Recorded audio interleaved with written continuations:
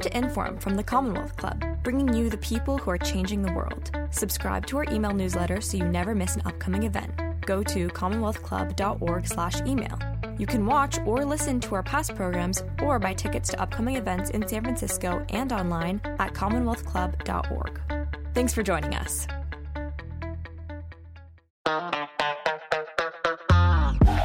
Dr. Ibram X. Kendi is no stranger to our audiences. He has spoken at Commonwealth Club events 4 times just in recent years, as he has risen to national prominence at a time of widespread racial reckoning. For this, his 5th appearance, he is joined by Joel Christian Gill, a comics artist, to discuss their book, Stamped from the Beginning, A Graphic History of Racist Ideas in America.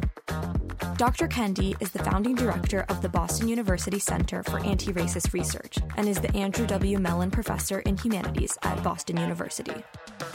Gill is a cartoonist and historian and is the chair of the MFA in Visual Narrative at Boston University. Pulling together this conversation is our moderator, journalist Joshua Johnson. Today's program is part of our Good Lit series, underwritten by the Bernard Osher Foundation. Now here's Ibram X. Kendi and Joel Christian Gill talking with Joshua Johnson.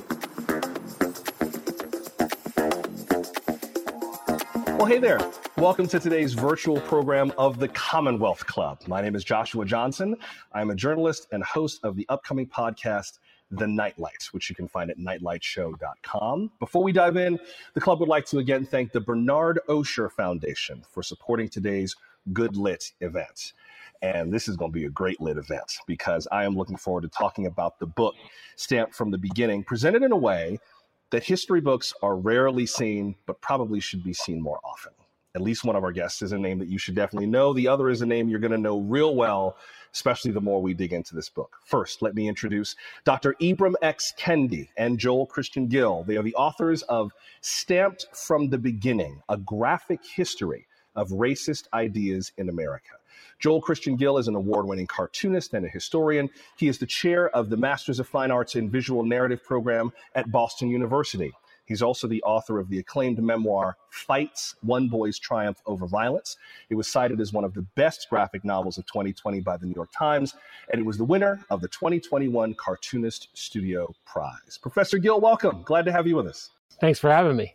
Also with us today is Dr. Ibram X. Kendi. He is the Andrew W. Mellon Professor in Humanities at Boston University and the founding director of BU's Center for Anti-Racist Research. If you're not familiar with that term, anti-racist, we'll get into that a lot in the hour ahead.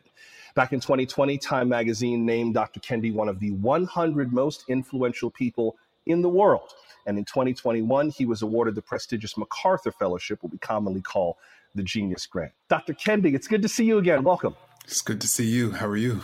I'm very well, and I'm glad to discuss this graphic novel. It explores the history of how racist ideas have shaped American life and what we can learn from the past to build a more equitable, anti-racist future.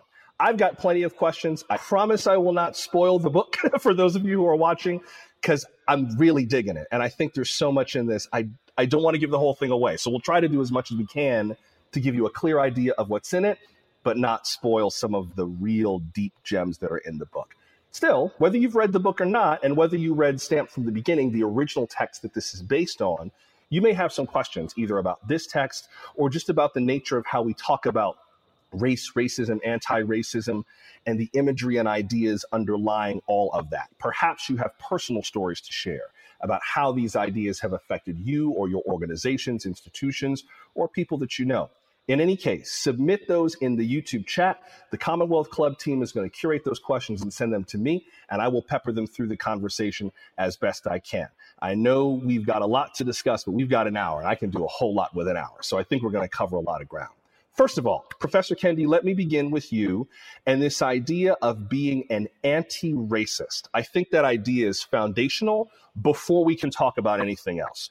We know generally what racism is. I think we know what it is to consider yourself not racist, but you've introduced this idea over the last few years of being anti-racist. Not just, I'm a nice person, I'm not a racist, but affirmatively calling yourself anti-racist. What is anti-racism? Well, I think it's important for us to understand being anti-racist as the actual contrast to being racist. And so if a racist idea suggests, for instance, that a particular racial group is superior or inferior to another racial group, as we document in our book, then anti-racist ideas suggest the very opposite, that the racial groups are equals. If a racist policy is leading to inequity or injustice between racial groups, then what's the opposite of that? A policy that's leading to equity and justice. Or if an individual is upholding a structure of policies that are leading to inequity and injustice, that person is being racist. But if a person is pushing for a structure of policies that's going to lead to equity and justice for all people, then that person is being anti-racist. And so I've been trying to really allow people to recognize that the term not racist has historically been used by people who are being racist to exonerate themselves and even deny the ways in which their ideas and policies are racist, while to be anti-racist in some cases actually to acknowledge those times we're being racist so we can be better, so we can grow. Professor Gill, this is a graphic novel adaptation of Stamped from the Beginning. Talk about the power of doing this through imagery instead of just through prose. There's a lot of cultural imagery that's referred to in Stamped from the Beginning that I think people will see in a very different way once we read this, but why adapt this into a graphic novel? Well, comics are a sneaky way to teach people something, right? So when you think about the idea of the shared visual language that we all sort of adhere to, if I were to tell everybody in the audience, anybody watching, to draw a house, everybody draws the same house, right? They draw a square with a rectangle, maybe put some smoke coming out of the chimney. Everybody draws the exact same house. And we do that because of that underpinning that some, Baldo, I think it was a couple of French philosophers called semiotics, right? This language of how the signs and symbols work. And those signs communicate on a subconscious level. So there are often times when you see a character, you pour yourself into it. So it builds a little bit of empathy. I always say comics are empathy machines. So you have some empathy with that character. This is why when we see a smiley face, we recognize it as ourselves as opposed to recognize it as the other. Like the most in 2015, the newest word of the year, the word of the year was the LOL emoji, right? And it was a smiley face. And no one has ever asked for a smiley face, that yellow smiley face, to be the color of their skin, because we all recognize that it's a abstraction of what we are. So drawing comics to tell these stories does something that prose alone doesn't. First, it reaches a large amount of people. It reaches a much broader amount of people who may not pick up a 579-page history tome, but would read a comic, right? For example, my grandmother, who passed away last year at the age of 90, I don't think she ever read novels, but I'm sure she read comics. She read my comics at least. And if she were still here, she would be reading this book right now while she was taking her dialysis, right? So I think that's what I think connects us to those things. And one of the things I think is really interesting is that I think I was a teenager before I realized Charlie Brown was white. And it was because of that simplicity of who he is and how he's drawn. He's basically a smiley face. And because of that, we pour ourselves into him, and it creates empathy. And we know that it's creating empathy, and we can tell because they keep banning them. As we get into this book, Professor Gill, I just want to pick up on one thing that you were getting at in terms of these cultural images. I think that another value of this as a graphic novel, at least from reading the book, is that so many of these images, like you said, like Charlie Brown, are just kind of so ingrained culturally, we think nothing of them. They just kind of are there. They're just kind of the background noise of life. And because they're so ubiquitous, we never take a moment to go, what is that? Where did that come from? We don't even know how to look underneath the surface, because I think a lot of these people may not even know what to look at. And this gives us a chance to sort of look behind the images we've taken for granted for so long. Am I hearing you right, Professor Gill? Yeah, and I think that those images have ability to communicate in ways that we don't necessarily think about. The best comics, when you read the best comics, you don't think I'm looking at pictures, I'm reading words, right? You're absorbing it all at the same time. No one's ever stopped and thought, oh, I'm reading a comic, right? Because if you do that, then you failed at making comics. Like at that point, you're no longer making comics, you're making, prose, or you're drawing pretty pictures. And I think the best comics sort of combine those things so that you're no longer thinking about them. So when reading those, you're absorbing things. So those images are creating, like this is when you write, you are entering into a contract with somebody who else is the reader, right? You're giving them some information, and you're not making them dumb, right? Or acting like they're dumb. So with comics, it's a little bit step further, right? Because I need Joshua Johnson to take what happens in the gutter between panels and fill in that space. And because of that active participation that you take, it's more ingrained. It's more powerful. You feel it a little bit more. Before I go back to Professor Kendi, you used an art term, gutter. Define that term, what you mean, just so people understand what you meant. That's the space between the two panels. So between each panel, there's a gutter, and that's the space. I actually call my classroom at BU the gutter, because that's where the magic happens. So. And Joshua, I've been learning all these terms too. Okay, I just didn't want people thinking, what's Joshua Johnson doing in that gutter? Come out of the gutter. That's not what the brothers are saying. Oh, speaking of terminology, I should just say, just so that we're all on the same page, because there's lots of different people from many different walks of life and many different sensitivity levels. This conversation is going to deal with themes of race and racism in very candid and very honest and historically accurate ways. That may include the usage of the so-called N-word. I am not going to censor our guests today, but I think it's fair to let you know, you watching, that we are having an unfettered conversation about race and racism in America. Something to think about if there are children within earshot, and you want to be mindful in terms of how you have this conversation with them. But we are going to have an unvarnished conversation about these things. And I think that's part of the beauty of the book, Professor Kendi, including just the title, Stamped from the Beginning. Early in the book, you get into a lot of historical depictions of many, many historical figures, including Jefferson Davis, the so-called president of the Confederacy. Talk about that idea, stamped from the beginning, and why that is a strong enough idea to be the title of the book. Well, Jefferson Davis, as you stated, would become the president of the Confederate States of America. Before that, he was a senator from Mississippi and a major enslaver. And he was a major defender of slavery. And he was also an articulator of racist ideas in the floor of the U.S. Senate. To give an example, in 1860, his fellow senators were considering a bill that would have provided funding to educate Black people in Washington, D.C. He rose up in opposition to that bill. And in his opposing speech, he said the inequality between the Black and white races was stamped from the beginning.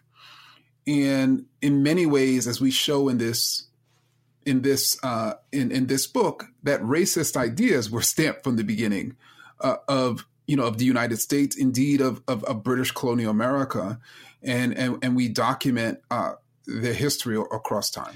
Just looking at the artwork from here, and I'm digging the artwork. This is such a beautifully drawn book, and it's also fun to read. It's not a drag. It's a really engrossing read. But the quote that you put from him is, the inequality of the white and Black races was stamped from the beginning. Racial inequality is the will of God, as marked in decree and prophecy, as confirmed by history. Professor Kendi, one of the big themes of the book is that racism was not just viewed as, well, I don't like those people, and that's the way it is.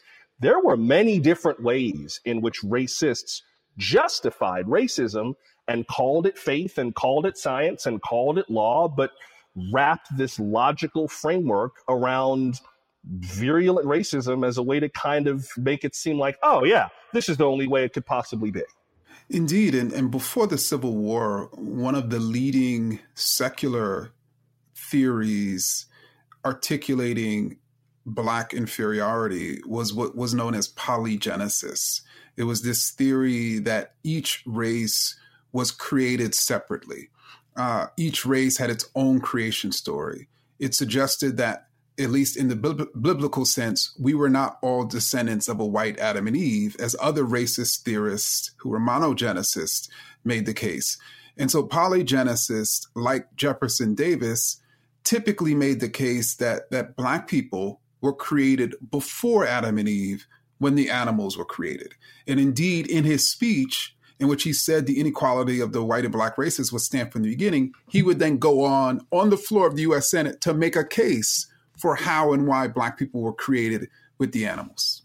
Can I just camp out on that for a second? When I read that in the book, I was like, what? I'm sorry, what? There's one Adam and Eve for white folks, and we just kind of came out the lab. We were just an experiment, like pre-release. It's just so wild. The depths of the ways in which racism was justified. And Professor Gill, your task in putting this book together was finding ways to articulate it, I think, without caricaturing it every time. I mean, some of them are just straight up like caricatures because the ideas are insane. But there's also a visual language to the book. Even the way that the speech bubbles are colored and shaded. Some of them are in regular clear text. Some of them almost have like a black background that looks like it's dripping. Like you had to, like, just to show the rottedness of these ideas. Talk about how you came up with the visual subtext, the visual language of this book. Yeah, I mean, when it wasn't just like me reading the book and sort of adding to it. Like I went back and read the congressional record in which, Jefferson Davis actually said this, which is actually bananas. But going through this whole thing, I was wanting to make sure that, because comic speaks in that language that I was talking about, right? So comic speaks in this language that I wanted people to immediately teach you how to read this in the first, couple of chapters, so that when you saw icons or you saw imagery or you saw things that were popped out, you knew that this was something that was important. And so early on, it was immediately one of the ideas that I had, because those racist ideas are so prevalent. I mean, there's, like that idea that, Black people are stamped from the beginning as inferior is still a common thing, right? Like, you hear, as Paul Fierley talked about, these sub-oppressors actually saying it, like Tim Scott, right? These sub-oppressors who go out to the world and say, well, you're not oppressed because they've gotten some power, so they come out. But those ideas are still out there, right? That you're making some decisions. So I wanted to make sure that we always kept, I wanted you to be able to open up a page and go, oh, there's a racist idea, there's a racist idea, there's a racist idea, and see how prevalent, and especially when, that even some, W.E.B. Du Bois says racist ideas. There are other people who we actually, profoundly think are, and, like we hold a high esteem of, right, who actually create racist ideas. And I think it is an indication or an indictment of the system that we all hold racist ideas. And I think in order to, it's almost like that Catholic idea, like in order to be a good person, you have to practice being good, right? And it's the exact same thing. When thinking about anti-racist ideas, you have to fight against all of those things. We've been taught those things, all those racist ideas throughout history in society, from the time we were, in third grade to, in kindergarten until, now. Like, you got to look back at these things and go, these are racist ideas. And so I wanted to pinpoint those, and it's almost like sticking a pin in it, right? I wanted people to be able to look at that and go, oh, that's a racist idea. This is a racist idea. And I think that's the beauty of what comics does, is that it takes that information and it encapsulates it in a way that you automatically see it. Like, once you see that one time, you don't have to think to yourself, oh, this must be a racist idea. You just know it is. And I think that's what I'm trying to do when I'm talking about those things, and sort of dig into some of the history as well. We are speaking to Dr. Ibram X. Kendi and Boston University Professor Joel Christian Gill, both of Boston University. Their new book is called Stamped from the Beginning, a graphic history of racist ideas in America. Happy to take your questions and thoughts and stories about racism, racist ideas, or how we have the conversation about race in American culture today. It's not identical to what's happened in the past, but it sure does rhyme. And one of the things that comes out in this book are all the rhyming moments from some of the things we see today and many of the things we've seen in the past. If you have questions or thoughts or critiques, we'd love to hear contrasting points of view as well. Put them in the chat here in the YouTube stream, and the Commonwealth Club team will curate those for us, and I'll pepper those questions in right away as the hour goes on. Before I come back to you, Professor Kendi, I want to get into the structure of the 5 historical figures that you chose to focus this book around. Some people may know, some, at least I did not know until I had read this book. But I just want to camp out on the introduction for just a second, because it's a really, like, you got an attitude. You know that? You got an attitude. And it pop out from page 1. I'm going to try to do a dramatic reenactment of the introduction. It's like you're looking at a TV and there's an image of a white woman being held aloft on the shoulders of a group of young Black people. And then you see the text of the announcer's voiceover. And the voiceover reads, "We now return to today's after-school special, Beauty Among the Beasts, the heartwarming story of Karen White, played by Cassie Blanca, a beautiful young woman who saves a group of poor Black ghetto kids, co-starring Gary Coleman as the cute and sassy Sam's Little. Brought to you by Citizens for Law and Order to re-elect Ronald Reagan, and Sugary Sugar Spokes, part of the complete breakfast." That's page 1. And I'm reading it, I'm like, what part of the game is this? What is this about to be? I wonder, Dr. Kendi, how you two had the conversation about the tone of the book. Because you're right, Professor Gill. Like, I think if you show somebody like this much book and say, educate yourself, they're going to be like, maybe another time, and back off. This was I was not ready for this to be the beginning of the book. I, as a Black person, expected the book to be a little bit more serious, but the humor in it, I was like, okay, I don't exactly know what this book is going to be, but I'm down for it, whatever it's about to be. Talk about what you've learned over the years, Professor Kendi, in terms of tone and style when you talk about things that are as big and scary as racism and race. Well, first, let me just say that I think the humor, in many ways, the critical humor is one of the beautiful elements, of the book that I think Joel was able to introduce sort of a master class of finding that balance between sort of humor and a sort of a criticality and even storytelling. But I've learned over the years that human beings are human, right? So we need a variety of emotions no matter what we're talking about, right? And even if we're talking about a heavy subject like the history of racist ideas, yes, people recognize its heaviness, but they need some lightness in parts of it, if not most of it. And that's a way in which they can get through the heaviness. And so in many ways, the lightness, the humor, becomes almost like the road for people to get through this history, and learn from it and be engrossed by it. You tell this story through 5 historical figures: Cotton Mather, Thomas Jefferson, William Lloyd Garrison, W.E.B. Du Bois, and Angela Davis. Why did you pick those 5? Let's just start with Cotton Mather. Why him? Why is he the first figure that you wanted us to see this story through? Well, Cotton Mather lived from the 1660s in Boston to about the 1720s. And during that period, really, which was obviously the colonial era,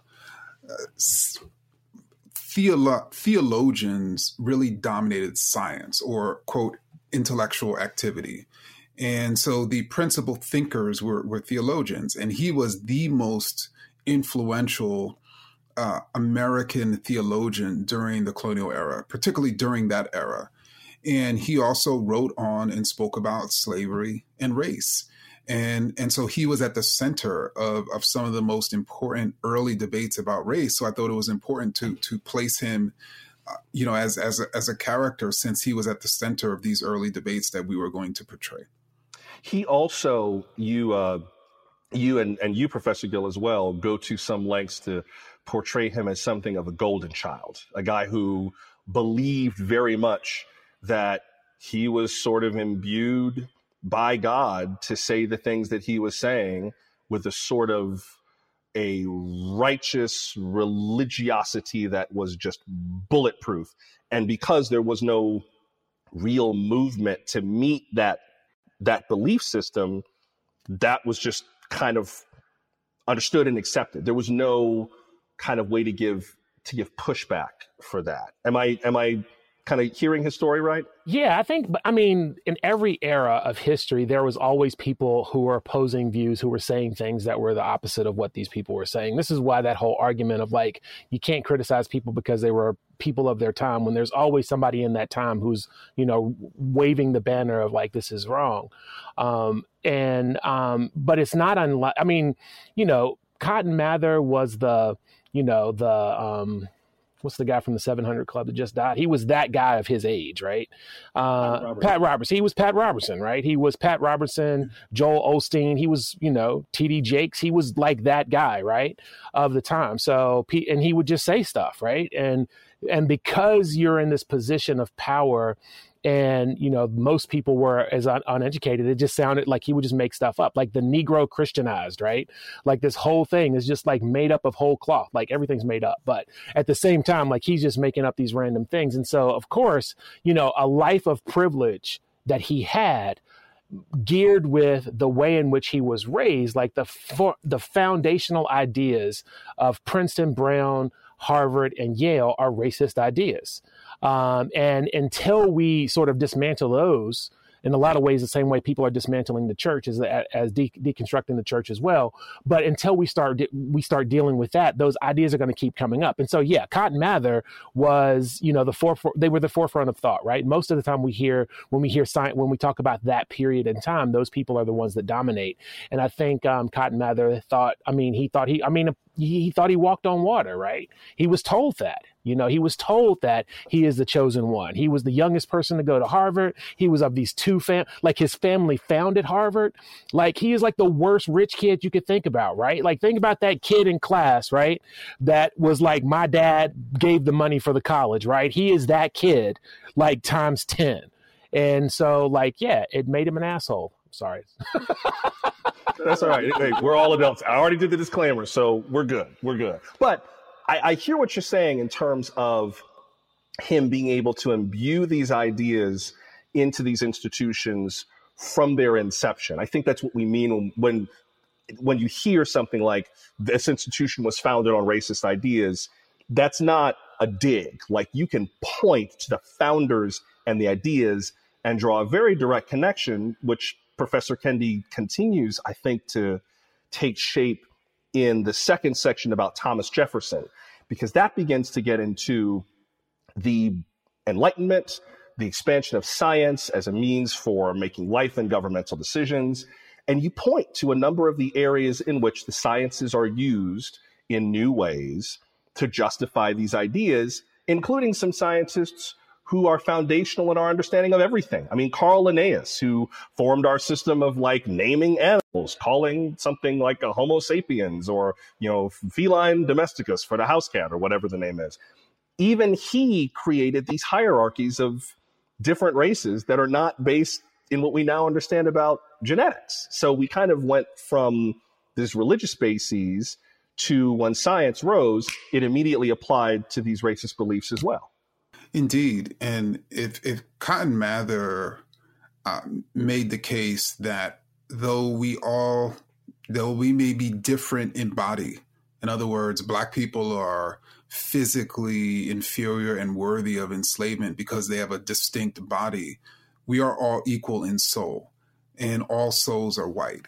So Black people should be ministered to. And he challenged enslavers who said no. But to your point, by the 1700s, particularly by the mid 1700s, that, of course, was the age of this European Enlightenment. And of course, Enlightenment thinkers like Linnaeus and even American thinkers who were inspired by them, like Benjamin Franklin and Thomas Jefferson, were one of their primary intellectual activities was classifying the entire world.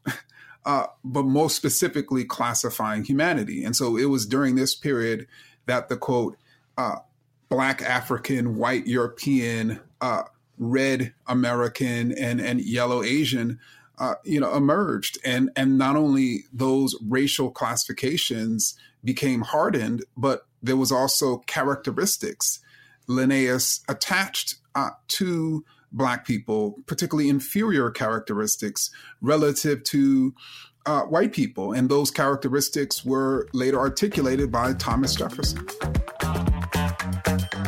Thanks for joining us as we listen to Ibram X. Kendi and Joel Christian Gill in conversation with Joshua Johnson. You're listening to a broadcast from Inforum at the Commonwealth Club of California. You can support our radio program and find out about more upcoming events that you can see live in San Francisco at commonwealthclub.org/Inforum.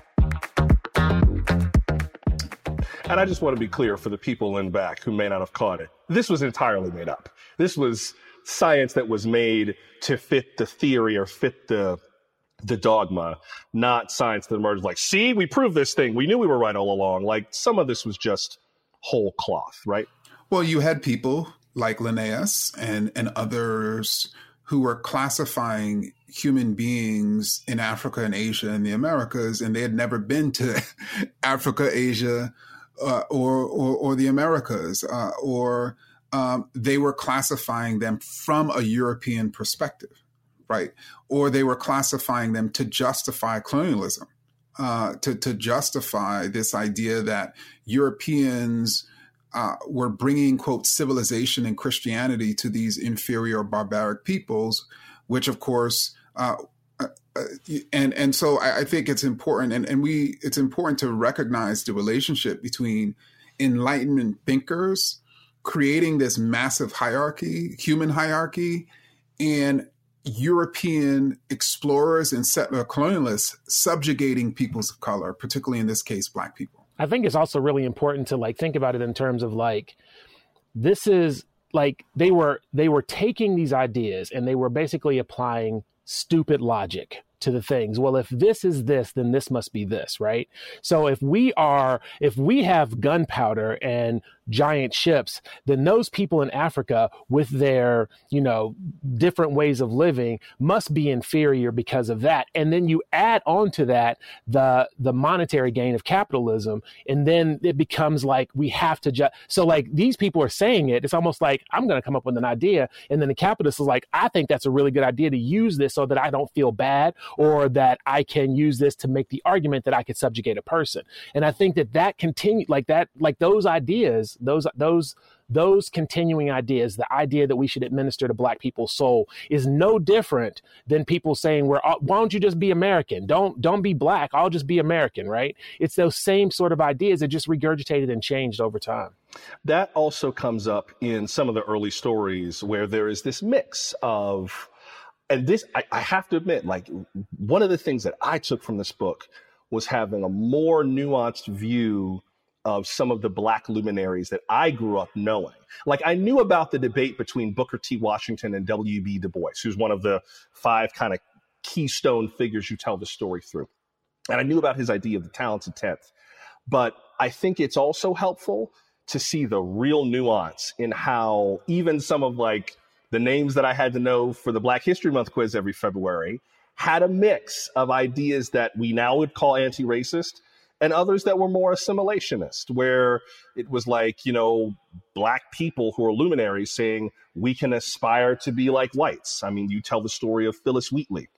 It was a slave girl who wrote poetry, and there was a trial to determine, did she actually write this? And sure enough, she did. But you include some of the lines in there that clearly have these assimilationist ideas. For example, on page 63, you quote one of her poems, which reads, "Some view our sable race with scornful eye. Their color is a diabolical dye. Remember, Christians, Negroes black as Cain, C-A-I-N, Cain and Abel. Remember, Christians, Negroes black as Cain may be refined and join the angelic train." Professor Kendi, before I get to some questions from our audience, talk about that, about the interlocking nature of anti-racist and assimilationist, or anti-racist and various kind of appeasing ideas. It was never cut and dried from the very beginning. It wasn't. And this is the reason why this is a book about ideas, and knowing that the same person can hold conflicting ideas. The same person can hold racist and anti-racist, or assimilationist and anti-racist ideas. But I think to explain the distinction between segregationist and assimilationist and anti-racist ideas, which we document this almost three-way debate is segregationists and assimilationists both conceived of whiteness or white people as the standard. And segregationists would make the case that Black people are incapable of becoming white, thereby civilized, thereby human. Assimilationists were like, no, Black people are capable of becoming white, of being refined, of being developed, of being civilized. And anti-racists were like, wait, we shouldn't have a single standard that all humans should quote, aspire to be, that we should have multiple ways of being in the world. So anti-racists would say that Black people aren't just created equal, they are equal. And so that's the sort of three-way debate. And so you had assimilationists who were even Black who internalized the idea of white people as being the sort of norm or the standard. And then they attempted to be just like white people and made the case that Black people were capable. So like in the case of the Talented 10th essay by W. Du Bois, in that essay, he argued that a certain segment of Black people have assumed the best of European civilization. And we are the talented 10th. And I think that's that's an example of we are talented because we have done what Europeans have done, as opposed to we are just as talented as any other group because we're just as human. Yeah. There's a little Bill Cosby caricature in here at the top that I was like, ooh, that might be too soon. That still hurts. Regarding the nature of the book, let me get to some questions from our viewers. Again, thanks to those of you who have sent questions in. They're great. I'm going to try to get to as many as I can in the time we have left. One person asked, and maybe Professor Gill, you could start with this one. Can you talk about the collaboration process between the two of you while working on this book?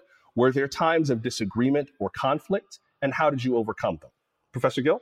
I don't think there was any conflict. Dr. Kendi was gracious to just what I say a lot of the times, and I think this is the best way to describe it, is like for me to thank Dr. Kendi for letting me put fart jokes in his history tome.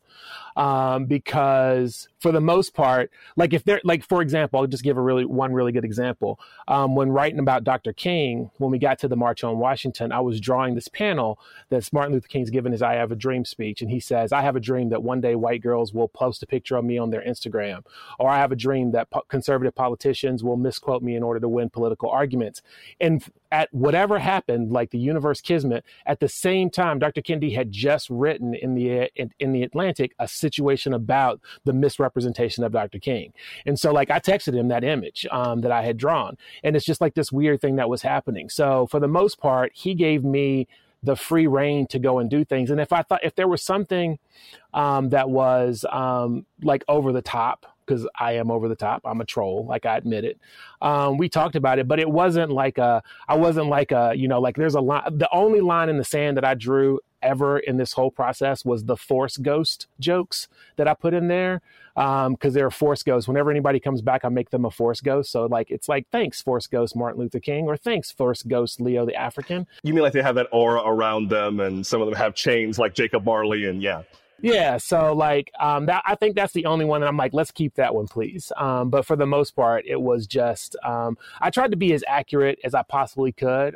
So legitimately copying and pasting from the book in places so that I could get the text. But when it came to writing the dialogue and the jokes and stuff, I had free range, which was incredible.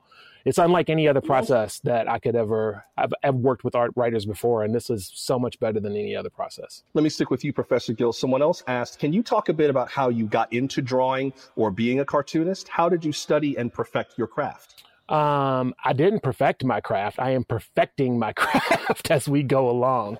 If you stop learning, then you stop growing. I got my MFA in painting. But as a kid, I wanted to be a cartoonist. I always tell people that comics was the thing. Comics was my high school girlfriend. We spent every day together. We were gonna make beautiful children together. And then I went away to college. And when I went to college, and I fell in love with painting. And then I left my college girlfriend. I fell in love with painting. We had a couple of kids. It didn't work out. And then one day in a coffee shop, I saw comics again, and we've been happily married ever since. That's the way I describe it. So comics was the thing that I wanted to do. But ultimately I am a storyteller. And so when my paintings were failing to tell stories, I went back to the idea of drawing comics. And for that, what I did was I got myself a library degree in comics. And a library degree is when you have a library card and a will. And I just went and learned everything I could, read the entire canon, and just practiced it. So if anybody out there who wants to be a cartoonist, there's a lot of ways to do it. The first thing is to start drawing comics. There's nobody stopping you from doing that. Or you can go study with Joel at BU. You could indeed. Professor Kendi, let me put the next question to you. One of our viewers writes, I'm a white millennial man who lives in the Bay Area. It's been difficult to speak with older white generations of the urgency around our world today. What are some strategies to convey this urgency? If I may just add on to the question, I wonder if part of the challenge is imbued in some of the cultural images that you deal with. You talk in the book about things like Tarzan and Planet of the Apes and other stories that are so much a part of our cultural canon that have these really intense racial underpinnings. And I think once you reach a certain point, and again, I'm saying this as a person who's not in these generations, it can be harder to kind of keep looking back and going, wait, I lived my entire life with no problem with this whole thing. And now you're telling me I've spent 70 years, 80 years supporting something that was racist from the beginning, la, la, la. And it's just hard to hear. I wonder if maybe generationally it's a process of giving people permission to look behind the curtain and see a man when they spent their whole life just thinking it's the wizard. Indeed. And so I would really try to meet, this is for anyone, but certainly we're talking about older people. I'd try to really meet them where they are. I'd really try to figure out what are the issues in society that they personally are passionate about, or even what are the problems they are angry about, and not the made up ones, right? But the real ones, right? And just, you have to sort of distinguish, because you have people who are actively seeking to conserve racism by making up problems and distracting people. But I suspect there are real issues that they're concerned about. And learning those and thinking about those, it's likely there are some racial or racist elements to those problems that you could essentially guide them to. So you're meeting them where they are. They're talking about an issue they're already passionate about, and now they can see the ways in which racist policies or even ideas have actually led to or reinforced the very problem that they recognize and that they are outraged about. So it's just so important. So let's say, for instance, they are enraged about the climate crisis. And in their mind, this is the climate crisis. There's no racial, quote unquote, element to it. There's two ways to do it. There's to talk about how the very elected officials who are denying the climate crisis and therefore refusing to make significant changes because of those denials are the very elected officials who are likely denying racism. It's the same group, right? Or the ways in which the people who have been elected into those positions to deny the climate crisis and not move on it were typically elected through racist ideas, through manipulating people into believing that people of color were the problem. So that's just one example. I can give another example, because I think this is one that we hear a lot of, which is black on black crime. Most criminologists and sociologists agree that crime is an opportunity situation. It is because of proximity, right? It's because you're in a neighborhood with it. So most crime among black people happens among black people. Most crime against white people happens amongst white people. Why do we still have proximity crime for black people and white people? It's because of segregation. So pointing out this idea that all black people still live in a predominantly one place and all white people still live in a predominantly one place is an indication of the structural systems that put us in those places in the first place, which perpetuates these ideas. Right. And so people forget. So when you hear these people yelling about what about black on black crime, say, yeah, black on black crime is about proximity. Right. And because most crime is based on where you live, then you're actually pointing out structural racism when you point out black on black crime. Let me get to a few more questions in the time we have. I want to make sure we get to this one, particularly because of what's been going on with educational policy in the last few years. Professor Gill, maybe you start with this, and then Professor Kendi, I'll let you jump in. The viewer asks, I'm grateful there are academics like you releasing more books and resources to address the issues of racism with children. How else can we address the issues of racism with children? Professor Gill, let's hear from you, and then Dr. Kendi. Well, there's a book called How to Raise an Anti-Racist that you could look at. There are having difficult conversations with children. Specifically, one of the things that I think is really interesting is that a lot of the things, which is a fascist talking point about like protecting the children, it becomes one of those, it's like, it's in the like list of fascist talking points, right? We have to protect the children. We're considering protecting white children from feeling uncomfortable about the connection with those people who did these things in the colonial human traffickers, like those types of individuals, right? Well, why would you want your child to be connected to that because the only way to connect through that is whiteness. And when children take up the mantle, when there are white people and then there are people who happen to be white. And when they pick up that mantle of whiteness and connect themselves through history, through culture, through anything else with those individuals, that's when they're going to feel bad. So there's part of this is don't teach especially little kids not to connect themselves to this idea, because the idea of whiteness is different from the idea of blackness. Blackness was forced upon us, e pluribus unum, right? Out of many one. Black people were many different peoples forced into one category.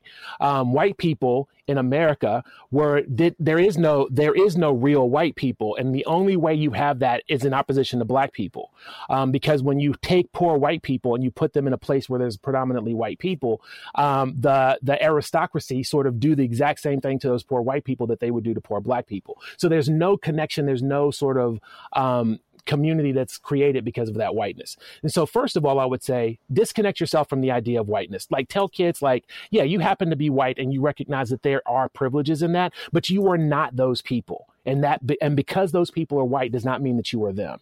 Number two, in order to understand how our history works, we have to understand where it came from. And by constantly arguing that we shouldn't talk about it just means that we won't be talking about it and we won't fix those problems. And I think that's really important. And read How to Raise an Anti-Racist. Professor Kendi, before you answer, I feel like one of the benefits of talking to children about racism is children are very receptive to stories. And I think the story of America, if you lay it out right, a child's mind can just grasp it and it'll click. Like you have characters who are in a conflict that you explain that there are people who are trying to help one another. I mean, we teach through narrative. It's Sesame Street, right? You set up a situation and you impart a value. I think what scares a lot of parents is what happens when the story is over and your kid is laying in bed. And, I've had conversations with white parents about this too, in terms of talking about racism, where they're afraid that their kid is going to run into their bedroom and say, Mommy, I had a nightmare that I hurt my black friend.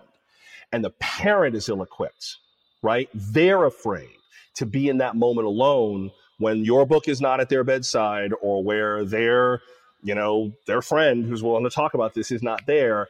And all of a sudden, in an instant, they have to walk their children through an adaptation that they are still adapting to themselves. How do they deal with that? I'm happy you mentioned that because it is a difficult process to ideally ensure that our children are learning racist ideas, I should say learning anti-racist ideas. At the same time, we're unlearning racist ideas. So like it's a hard thing to navigate, as a parent.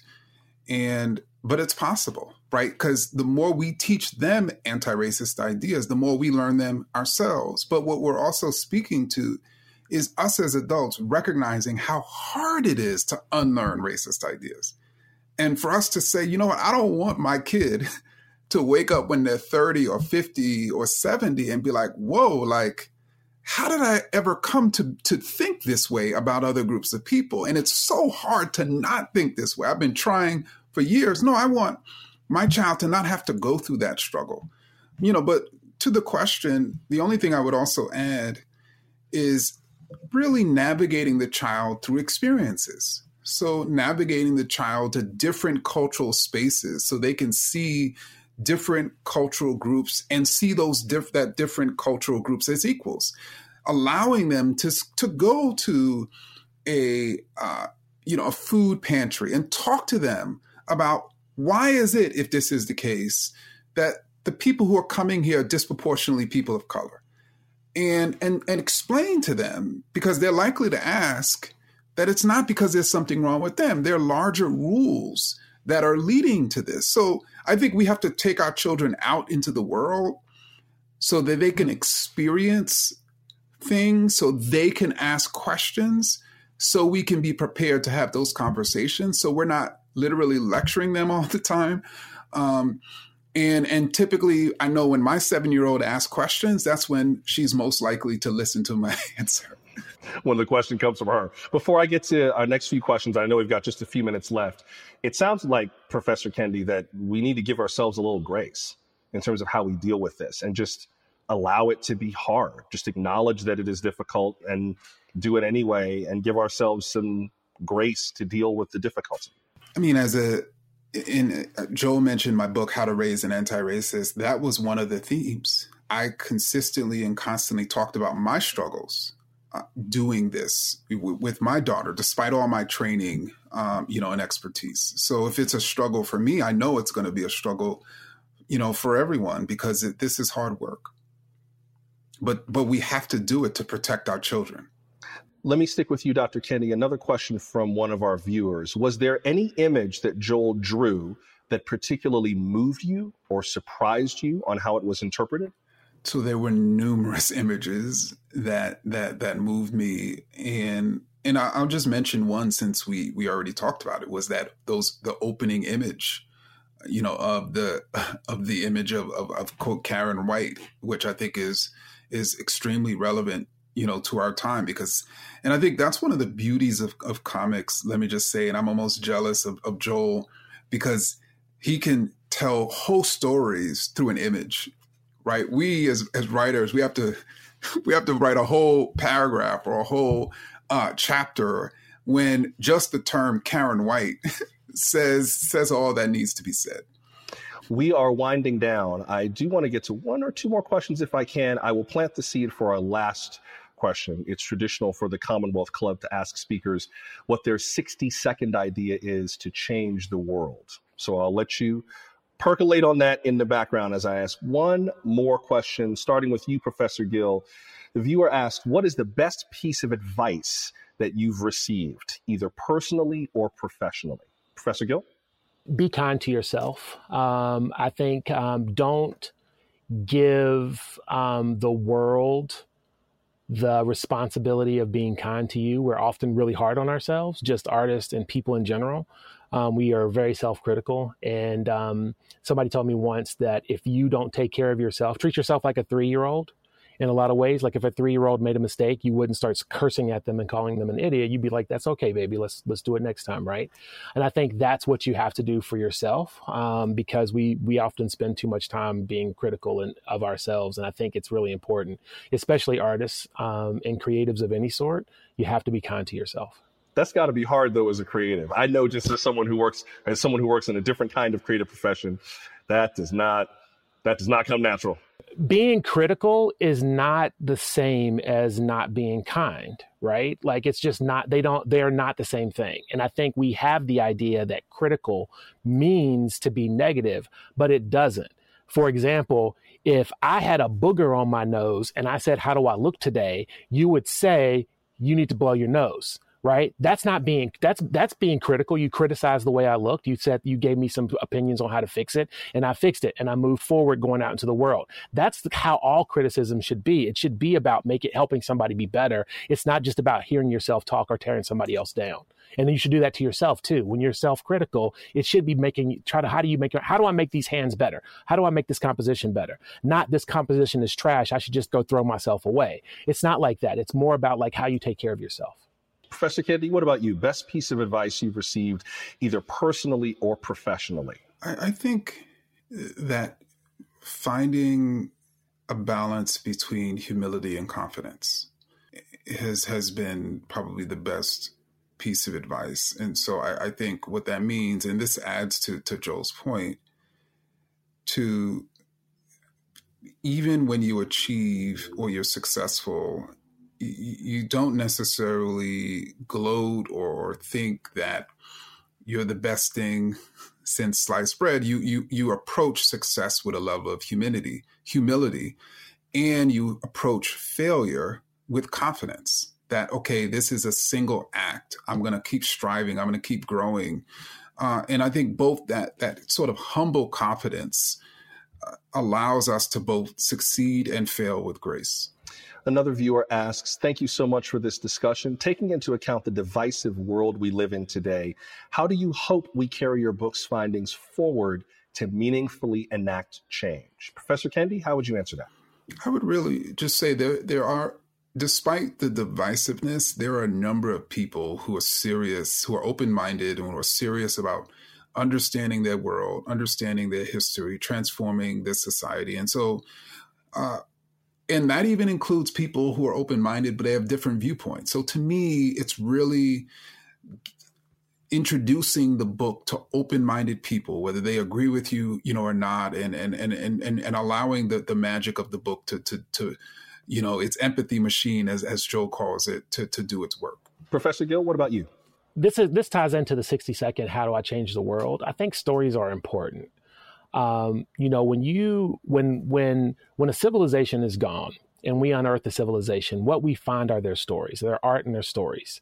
And that's what we have to carry them. When you have a conversation with you and one other person, what you exchange are stories, where you grew up, how you live, what you like, with that television show, all of those things, you exchange those stories. Stories I believe, are the building blocks of humanity. And I think that those little bits and pieces that we share with each other over a cup of coffee in a bar or just standing in the line at the DMV, those little bits and pieces of humanity actually build empathy. And I think when we are more empathetic to other people and understanding where they come from and where they are, which is what Dr. Kendi says, meeting people where they are. And I think, the original translation of what the golden rule is, that what we get it wrong. We always say, do unto others as you should have others do unto you. And I'm not religious, but the original translation is do unto others as they would have them done unto themselves, right? And understanding that moving forward. So meeting someone where they are, sharing those personal stories. And, studies have shown that personal stories actually change more opinions than facts and figures. If you are somebody who is queer and you run across somebody who is like anti, if you have a personal story and conversation with them on a less heated level, you can actually change their mind. I mean, we've all had those people in our lives that were devout racists until they met that guy at work who helped them, or like any other thing, right? Any other of those isms, right? And I think that's important, to rebuild empathy and to build that empathy one person at a time. Sometimes, like, I'm a macro level, I'm a troll, right? I'm going to make people angry, but on a micro level, I'm going to talk to people and I'm going to have a conversation so that I can teach people so I can teach them and share that story. And when all else fails, hug people, because hugging people always helps. Now, see, you keep describing yourself as a troll, and my brain was like, oh, no, he's not. Look at this book. It's so wonderful. And then the other half of my brain was like, you just met this brother. You haven't seen him on Twitter. Just take his word for it. Just accept what he said and let it be what it is. We got 5 minutes left. I want to get to two more quick questions. I know you just gave your 60-second idea, Professor Gill. Professor Kendi, one more question for you. There are so many loud talking heads out there perpetuating the ideas of racism. Is there someone in particular that you would want to send this book to? I'm laughing because I have some ideas. Hold it. This is Professor Kendi, because I know you got ideas. That's why I asked him. Professor Kendi, who would you want to send this book to? So it's a hard question for me to answer because I would want it to send it to someone who is loud and indeed racist, but also maybe open-minded so that they will truly read it and reflect on it. And I think the problem is most of these loud folks, they know they're wrong. They're propagandists. And so I say that almost a dodge to the question because no one is coming to mind. I don't know, Joel, does somebody? I mean, most of my ideas are just like trolling ideas. Like I would love John McWhorter to read the book. I think John McWhorter. See, I knew that's why I put it to Professor Kendi, because I was like, okay, I know where this is gonna go. There are a few people who I think, like in meeting, and maybe even politicians, meeting them on a one-on-one level, as opposed to what they do on television is completely different than when you meet them on a one-on-one level. But I think that there are people who I think would read it and have some understanding.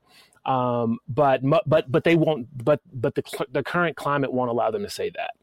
And I'm not talking about, and there are a lot of Black conservatives that I wish would read this book. But the problem with a lot of those Black conservatives, not the people who have come to these ideas through different means, as opposed to, just basically reappropriation becoming sub-oppressors like Clarence Thomas or Candace Owens or any of these other people who basically deny. But there are some people who, there's a guy whose name I can't remember right now, but I would consider that's somebody who I think could who I think should read it. And I can't think of his name, so it's kind of pointless. But there are people that you want to be sort of like Dr. Kendi said, open-minded. But the problem is that the people who, and I guess it would mostly be regular people that would be the ones that are open-minded, that are not entrenched in those ideas and don't have the power, they're not beholden to this power structure that they have to hold up, right? Because if, Candace Owens wrote this book and changed her mind, she would lose her entire base. She would lose all of her money, right? If, that woman from the PragerU were to read this book, she would also lose, all of these people, these conservative, grifters, if they were to read it, they would lose something. So it's more about that. And it's like your cousin who is I don't know, that sort of makes sense. Give him that book, right? Uncle that that you have all these really fond memories of, but when he starts talking about this stuff, it's just that's stupid. Give him that book, right? I think it's those kind of people that I would focus on. I wonder if, Dr. Kendi, to give you the last word, if that dovetails with your 60-second idea to change the world, but why don't you give us that idea and then I will wrap it up. You get the last word, sir. Well, I think we live in a world of all sorts of inequality, of course, racial and class and gender and ethnic and national, and obviously sexuality. And I wish that we as human beings were able to equate difference and recognize that these inequities are the result of oppressive structures, of bad laws and policies, as opposed to continuing to believe the myth that there's something wrong with that group on the lower end of those disparities and almost sort of blaming the victims. I mean, if we were as human beings to really embrace our differences and really equate across difference and really say if there's inequality, it's because there's something bad about our structures as opposed to our peoples, I believe we'd be able to really revolutionize our world. The book is called Stamped from the Beginning, A Graphic History of Racist Ideas in America. Professors Ibram X. Kendi and Joel Christian Gill, both of Boston University. Gentlemen, this has been a great conversation. Thank you both very much. Thank you. Thank you. Encourage everybody to pick up a copy of Stamped at the Beginning at your local bookstore. And this is just one of the many programs that come from the Commonwealth Club. If you'd like to watch more, or if you'd like to support the club's efforts in making both in-person and virtual programming, you can visit them online at commonwealthclub.org/events. Until we meet again, I'm Joshua Johnson. Thank you so much for making time for us. Take care now. Thank you for joining us for this program at Inforum at the Commonwealth Club. We're open and hosting many exciting programs, and we'd love to see you here. Join us in person in downtown San Francisco. Find out about tickets at commonwealthclub.org/Inforum. We hope you enjoyed this radio program. Today you heard Ibram X. Kendi and Joel Christian Gill in conversation with Joshua Johnson. Join us again next time for another new program from Inforum. Thanks for listening.